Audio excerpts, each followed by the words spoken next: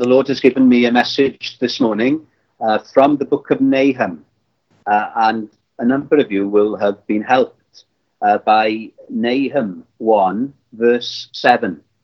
So I would like us to consider that verse. So let me read it to you. Nahum 1 verse 7. The Lord is good, a stronghold in the day of trouble, and he knows those who trust in him. The Lord is good, a stronghold, a fortress in the day of trouble, and he knows those who trust in him. Now, what's very interesting is that Nahum is one of the most frightening books in the Bible, and in the middle of some very scary verses, you have these words, which are a huge comfort to God's people. Now, we have been looking at the book of Jonah on Sunday evenings before lockdown, and Jonah was used of God as prophets to preach in Nineveh, and they experienced a mighty awakening. There was a revival in Nineveh under the preaching of Jonah. Many people turned to God in repentance and faith.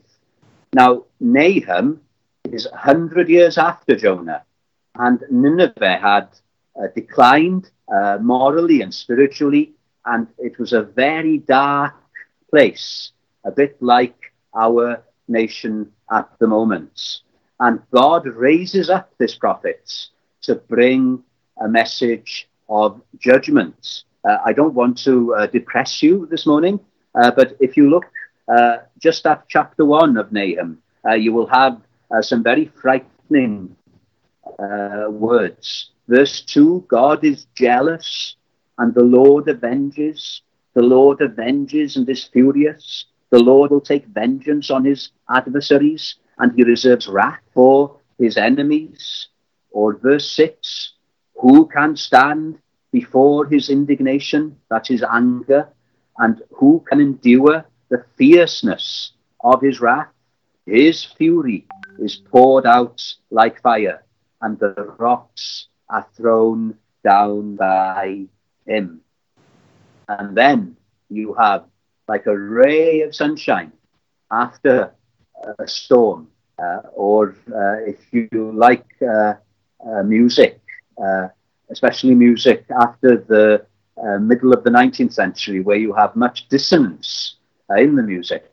And then in the middle of all that, you have a sweet melody. And that's what Nahum 1:7 is like, in the middle of all the messages of judgments. And I'm not a prophet.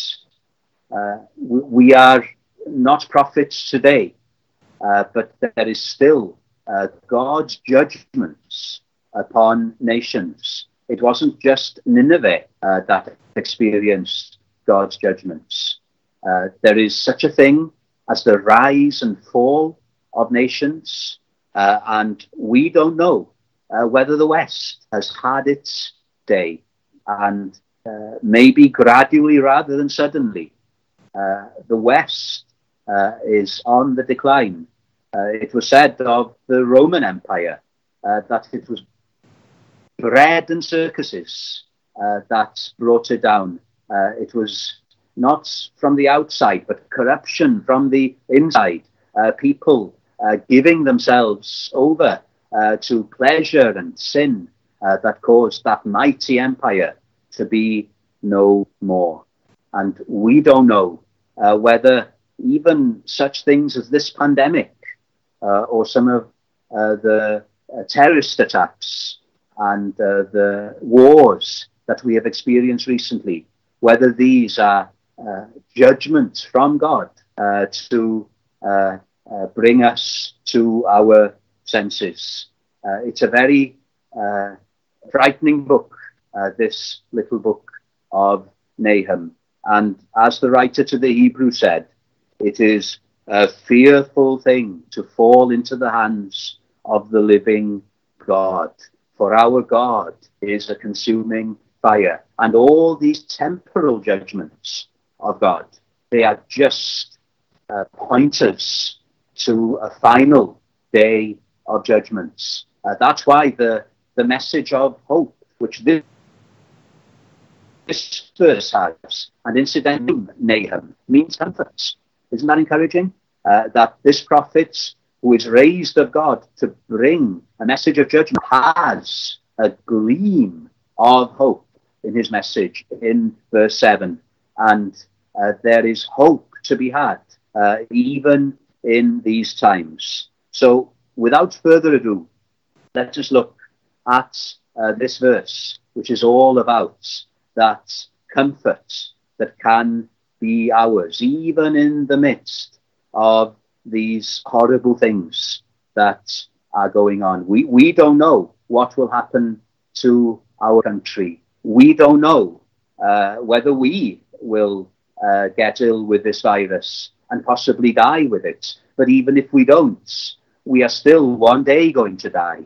And as the Bible says, man is appointed once to die, and after that, the judgment. And the only hope, the only comfort in life and in death is what we have in the Word of God. And this 7th verse in Nahum chapter 1 is what offers us such comfort. So I've got 3 things to say, 3 things from this verse. What's the comfort? Well, the first comfort is this: the Lord is good, the goodness of God. Aren't you glad that God is good? You've got it throughout the Bible. I've just got a list of verses just from the book of Psalms here. Let me just refer you to some of them. Psalm 25, verse 8. Good and upright is the Lord. He's not corrupt like human rulers. Good and upright. Psalm 119. We could pick many verses, but verse 68. You are good and do good. And then Psalm 136, verse 1. Give thanks to the Lord. Why? Because he is good, and his goodness endureth forever. And then one more, Psalm 145, verse 9. The Lord is good to all. God is good. Now, our problem is we tend to have a God of our own making, and he's not going to be like the God of the Bible, because we are all fallen creatures. And many people, they tend to make the goodness of God into something flabby, something that is contrary to this kind of goodness that we have in this verse. When I was a boy, I used to think of God as some Father Christmas figure sitting in the clouds, who would be benign, would have no power, would just be good in a sentimental sort of way. But that's not the God of the Bible. Indeed, this verse, which talks about the Lord being good, is in the middle, as I said, of verses that are full of the righteous anger of God. And it's interesting, isn't it? If you mention people from history, really evil, wicked people like Hitler, Stalin, Pol Pot, then people will say, God can't just forgive what those people did. He can't just allow them into heaven. There's got to be some kind of punishment for the Hitlers and the Stalins and the Pol Pots of this world. So the goodness of God cannot mean that God isn't just, that there is no hell. It cannot mean that. But then some of us can go to the other extreme, and we tend to think of God as austere and harsh and always judging us. But no, even Nahum says, the Lord is good. And even the wrath of God and the anger of God is righteous. It is pure. It is not like us, say, losing our temper. That's not God's anger. God's anger is his pure, holy abhorrence of everything that is unclean and sinful. So God is good, not in an unbalanced way like the gods we make up, but God's goodness is something completely pure. God's goodness is perfect. What do I mean by that? Well, he can't be improved upon. Now, everybody in this world, even the best of people, always need to be better. If you're a runner, you need to train in order to perform better. Even we preachers, we need to have feedback in order to preach better. But you can never say of God that he needs to be better. When we think of God as good, then God is perfect already, 100% good. His goodness in the time of Nahum is the same as it is today. God can never be improved upon. And then there's something else about the goodness of God. Whatever goodness we find in life, whether it's the milk of human kindness, and that's true, isn't it? Even people who are not Christians can be kind and tender. Well, that's like a sign of the image of God in us. The goodness of God is reflected in you and I. So can I just say again, and I'm sure you will agree, aren't you glad that God is good this morning? That the sovereign ruler of the universe isn't a bad character, but it's inherently good. We didn't sing this morning, but let me quote the rendition of the 100th Psalm. Oh, enter then his gates with praise. Approach with joy his courts unto. Praise, Lord, and bless his name always, for it is seemly so to do. Is that your desire this morning? For why? For why? The Lord our God is good. His mercy is forever sure. His truth at all times firmly stood, and shall from age to age endure. What effect does this goodness of God have on you, I wonder? Paul says to the Romans, the goodness of God should lead us to repentance. It should bring us to our senses. I sometimes have used this illustration. A man has a hat on, and it's a windy day, and he goes outside. And however strong the wind is blowing, the man is keeping hold of his hat. And then the wind dies down and the sun comes out. And what the wind couldn't do, even the strongest gusts, the sun managed to do. The heat from the sun caused the man to finally take off his hat. Now, for many of us, it is the wind of conviction of sin that brings us to our senses, that makes us realize that we're not ready to die, that we're not right with God, that we are sinners in need of a savior. But you know what? For some people, it's not so much the justice of God, even though that's an important thing, but it's the goodness of God, like the sun causing that man to take his hat off. It is that which woos them to the place where they see that they need Jesus Christ. Has the goodness of God, I wonder, brought some of you to repentance? You may not have been greatly convicted of sin. You haven't been through the chasm of conviction, but you can say, when I see what God is like, and especially what his son Jesus Christ is like, his goodness, and I see myself as no good, oh, that melts my heart.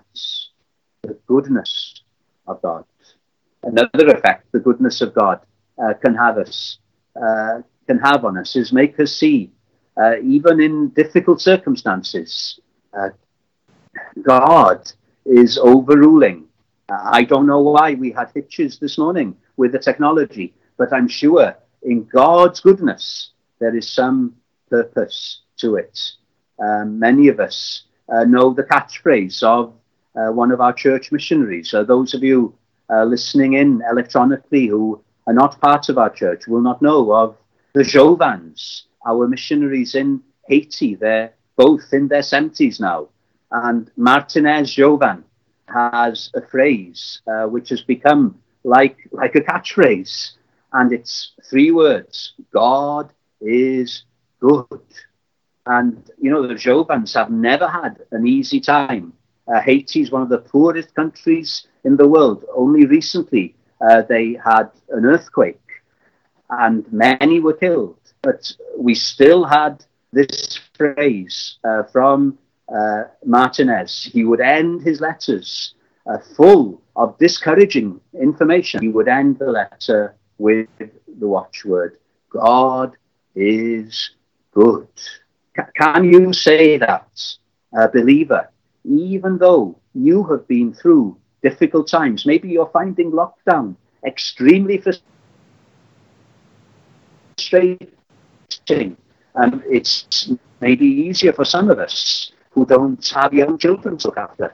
But for families with lively children, but can we still say, God is good? I can't see what goodness at the moment is coming out of it, but I'm going to trust in this. God is good. What a comfort in difficult times. Ron Macefield, who went to be with the Lord recently, he had some very difficult experiences in the last few months. But in it all, he would confess, God is good. So that's the first thing, the goodness of God. In the darkness, this shines as a light. When I was preparing this sermon, it was spring. And, you know, those beautiful cherry blossoms that we have on some of the roads here in Cardiff, they were in bloom. And a quotation came to me. It's from some years now. Dennis Potter, the playwright, he was dying of cancer. He only had a few weeks left, I think. And Melvyn Bragg was interviewing him. And he was talking about a blossom. He said this. So Dennis Potter, I don't think he was a believer. He was saying, below my window in Ross-on-Wye, there is this blossom out in full now. It's a plum tree. It looks like apple, but the blossoms are white. And looking at it, instead of saying, oh, that's a nice blossom, that's what he would normally have said. I see it. It is the whitest, frothiest, blossomest blossom that ever could be. And I can see it. Things are both more trivial and they are both more important than they ever were. Now, if a non-Christian can say that, how much more can we believers say? Because of the goodness of God, even in this lockdown, hasn't the natural world looked more beautiful than ever before? And as Christians, we can say, can't we? Heaven above. You know the word? Heaven above. You can say after me if you want. Is softer blue. Earth around is sweeter green. Something lives in every hue. Christless eyes have never seen. Birds with gladder songs o'erflow, flowers with deeper beauties shine, since I know, as now I know, I am his, and he is mine. Can you say that? I am his, and he is mine. God is good. That's the first reason we can be greatly comforted, even in troubling times. And then Nahum gives us another reason. Let's hurry through this reason. Not only is he good, but in a special way, he is good to those that are his. What is it? A stronghold in the day of trouble. Now, we've already come across this metaphor in Psalm 46. God as a fortress. But in the 46th Psalm, we were thinking more about a city, like the city of Jerusalem, defending its inhabitants from the enemies. But Nahum is thinking of a tower, a stronghold. And he says, it doesn't matter how great the trouble is. It doesn't matter how much the waves may roar. There is a strong tower. And that's what God can be to you and me in such times. Impregnable, safe, fortress of defense, and we can be hiding in it. And even though the waves may be crashing against us, we can feel absolutely safe. You know, like when you were a child and you'd be snuggled up in bed on a stormy night. The wind may be howling outside and the rain may be beating upon the window. But oh, how much more comfortable you are in bed because of the circumstances. Now, we started our service this morning with a verse which, believe it or not, is the central verse in the Bible. Those of you who are mathematicians, there are 31,101 verses in the Bible. And the middle verse is Psalm 118, verse 8, believe it or not. And it says, we had it at the beginning, it is better to take refuge, that is to shelter in the Lord, than to trust in man. Have you found God to be your fortress, your strong tower in a day of trouble? Now, you may think, you know, Nahum, who was he? He was a prophet of a backward nation, prophesying against the great Assyrian Empire. How can such motley crew be safe? Just a small group of people. You know, I was brought up in Llandudno in North Wales, and along the North Wales coast, we've got some of the best castles in the world, I think. I'm biased, I know. But the castles that were built by the Normans, not the Welsh, they are some of the grandest castles in the world. Conwy, Beaumaris, Caernarfon, Harlech, mighty fortresses. But also in North Wales, you have castles built by the Welsh, and I'm afraid they're not much to look at.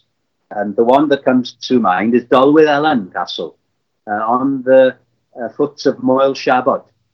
There's the little village of Dolwydd Ellan, and Dolwydd Ellan Castle is not like Conwy Castle. It's just one tower. It doesn't look like much of a defense. And people will think, how can Nahum be talking about a fortress that can defend us against all the troubles that this life can throw at us? It's like Dolwydd Ellan. It's too small, too insignificant. In our reading, Jesus Christ, who is the tower, right? Jesus Christ. I'll explain that in a bit. But Jesus Christ says, John 14, peace, peace, I leave with you. My peace I give to you. Not as the world gives, do I give to you. Let not your hearts be troubled, neither let it be afraid. How can Jesus Christ offer such peace. When he spoke those words, he was 33 years old. 33 years old. He'd only been ministering for 3 years. Where was he from? He was from a backwater place called Galilee, Nazareth, one of the dumps in that part of the country. He was from a poor family. His father had died probably, and he was a carpenter, and Jesus would have taken over the family business. Blue-collar job. He was a nobody. He was part of a nation that had come under the power of the mighty Romans. And yet, this man, this carpenter's son, is the one that is our hope. You know, when you think of Jesus Christ and his church, it's not the big cathedrals and the money of Roman Catholicism that we should be thinking of. It's not the gold in the Orthodox Church. It's this poor, humble carpenter. And a day after he uttered these words were uttered during the Last Supper. And soon after that, he was nailed on a Roman cross in complete and utter shame. He was naked. He'd been whipped. He'd been falsely accused.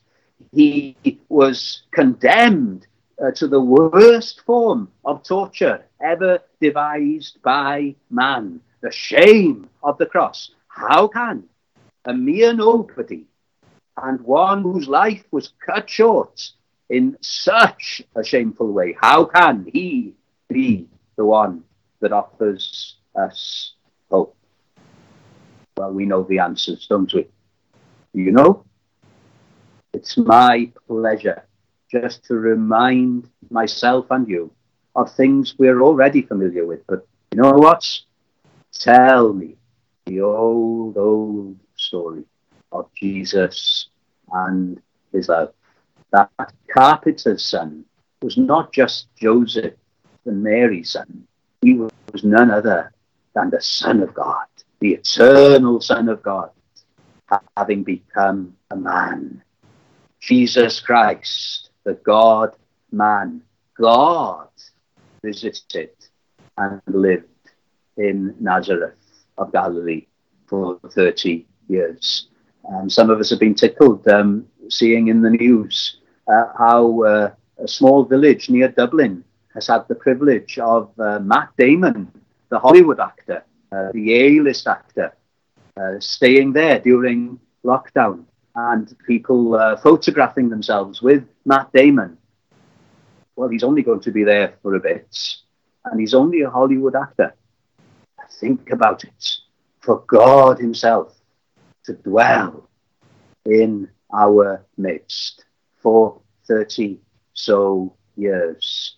And for that perfect Son of God to hang on that cross, not because he deserved it, but because he was taking the punishments that you and I deserve. Yes, Nahum is full of God's judgments. The Bible is full of God's judgments. Jesus Christ in his preaching mentions hell more than heaven. But this is the good news. This is the comfort. This is why God in Christ can be our strong fortress. It's because that judgment doesn't have to come on you or on me. It's because that judgment has been borne by another, even Jesus Christ, the spotless Son of God. That's not fair, you say. If he didn't do anything wrong, why should he pay the price for other people's sins? I can't answer, I can't. But I do know this, that God so loved even this dark, sick world, that he gave his only begotten Son, that whoever, that includes you, whoever believes in him, however bad you may be, however long you may have stayed away from him, whoever believes in him should not perish, that have everlasting life. We hear, don't we, of people going through hell. That's how they describe a difficult experience. But you know what? That's nothing like the real hell that awaits people after death. Eternal judgments. And what happened on the cross when Jesus Christ, you've got Christian martyrs dying glorious death, full of hope. But the spotless Son of God didn't die a glorious death. He cried out in dereliction, my God, why hast thou forsaken me? Why? Because he suffered hell condensed, an eternal hell condensed into 3 hours. Your sin and mine taken upon him, so that we could go at last to heaven, saved through his precious blood. Isn't that comfort? Comfort in life, comfort in death, comfort for all eternity. You will know, members of the congregation, that one of my interests is mountains. And, Dolwyd Ellen Castle, nothing to look at. Jesus of Nazareth, a man of sorrows and acquainted with grief, nothing special to look at, even though he's the Son of God. The cross, the most shameful of things, the offense of the cross, nothing to look at. Mount Calvary, if you're in mountains. I was in Jerusalem before the summer, and whether you take Gordon's Calvary or the Church of the Holy Sepulchre as Mount Calvary, both of them are nothing more than hillocks. They're not mountains. And yet, this is the centerpiece of the Bible. Indeed, this is the very crux of history. This little mountain, not a green hill, but the waste dump of Jerusalem, the place of the skull, and a ragged cross, the old ragged cross. And if you want to see hell in all of its fury and horror, you just have to go back 2,000 years ago, see Jesus Christ on the Mount of Crucifixion. We got a Welsh hymn which talks about it. On the Mount of Crucifixion, fountains open deep and wide through the floodgates. Listen, hell, yes, but through the floodgate of God's mercy flowed a vast and gracious tide. Grace and love like mighty rivers poured incessant from above, and heaven's peace and perfect justice kissed, embraced a guilty world in love. That's why Jesus Christ is our strong tower in the midst of all the tempests and storms that this life can throw at us, and especially when we're faced with death and the storm of hell and God's judgment afterwards.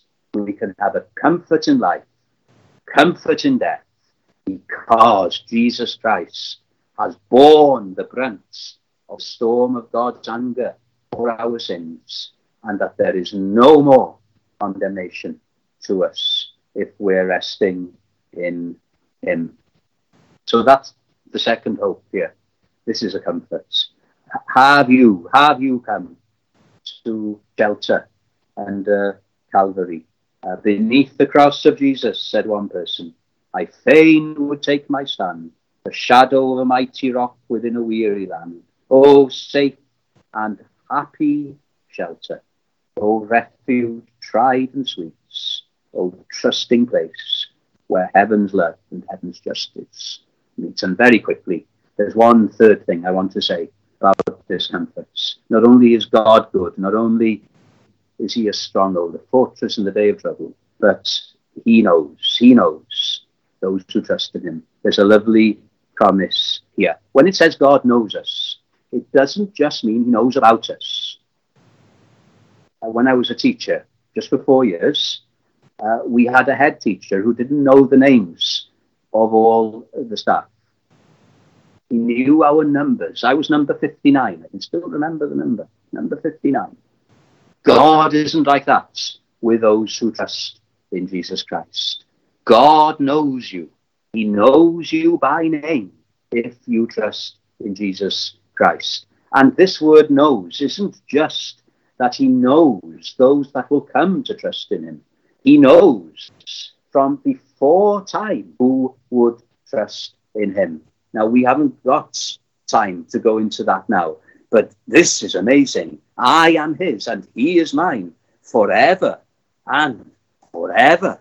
Oh, my friend, if you're hiding in Jesus Christ, which is another way of saying, if you're trusting in him as your only hope, then you are known of God the Father, and your name is written and engraven on the heart of Jesus Christ. He didn't stay on the cross.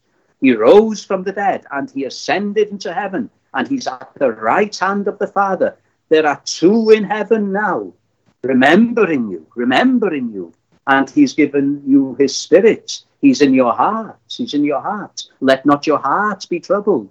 My peace I leave with you.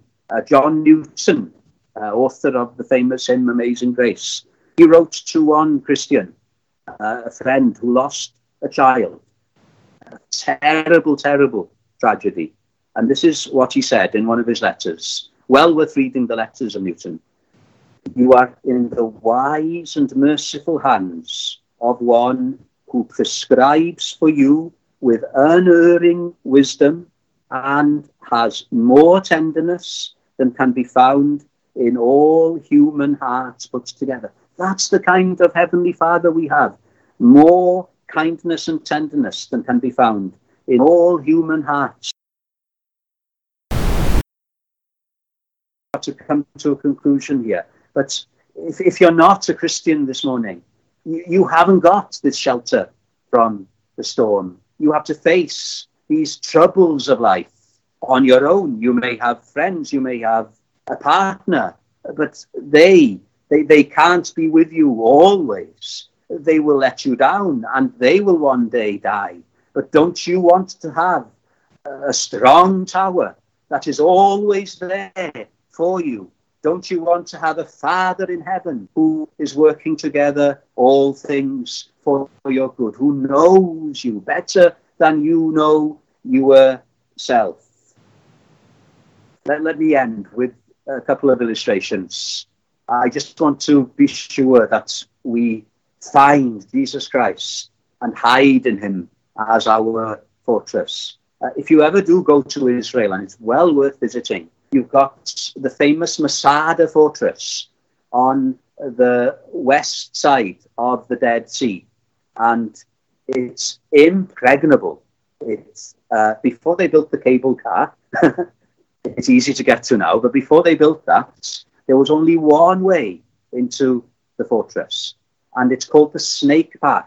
It goes like a zigzag up to the fortress. You've got all these cliffs, and they look unsurmountable. And then there is one way to get to that fortress.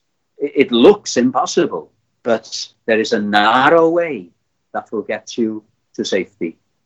And you know what? It's like that with Jesus. In our reading, Jesus said, I am the way. No one comes to the Father but by me. Jesus said, I am the narrow way, like that snake path. There aren't many that are walking on it. You have to become unpopular to turn to Jesus Christ, to admit that you are a sinner, to admit that you are not ready to die, to admit that you need not just somebody to save you, but that you need somebody to shelter you, to be that haven of rest. But there's no other way. You must turn from the broad road and walk this narrow path. Trust in him alone. Trust in him alone. Are you going to do that? And those of us who are believers, are we going to, as I was trying to say to the children, keep on looking to him? One more illustration to help us here. One of the things I'll be definitely doing once the lockdown is over is climbing some mountains again. And one of my favourite mountains in Wales is Tryfan. in North Wales, and there's a very famous route up Tryfan called the North Ridge. You start at the bottom and there's some climbing, and then you get halfway up. And up till that point, you've had a number of variations in routes you can take. Some are more difficult than others. But you get halfway up, and there is this wall of rock. There's only one way. There's only one way. And the way is up, and the way is on the rock. And it looks impossible. It's not. It's not. You have to kind of step out in faith, literally, and put your foot in the foothold and your hand in the handhold. But you know what? It's absolutely safe. It's Tryfan. Somebody described Tryfan as honest rock. The handholds are big. The footholds are sturdy. It's honest rock. You are safe. That's the only way. It looks impossible, but you are all right. It's exactly like that when we step out in faith and trust Jesus Christ. He is honest rock, isn't he? On Christ, the solid rock, I stand. All other ground I can't trust. It's sinking sand, but honest rock. All the promises of God are yes and amen in him. One of the last letters Paul wrote to Timothy, he said, it's a faithful saying and worthy of all acceptation that Christ Jesus came into the world to save sinners, of whom I am the chief. Very well. Nahum, it means comforts. Even in the middle of dark days and calamities and God's judgments, there is a comfort in the good God we serve, who has provided in his Son, Jesus Christ, a refuge, a fortress, a strong tower. And we, even you this morning, can put your trust in him. May we be able to say, I trust in you alone, for his name's sake.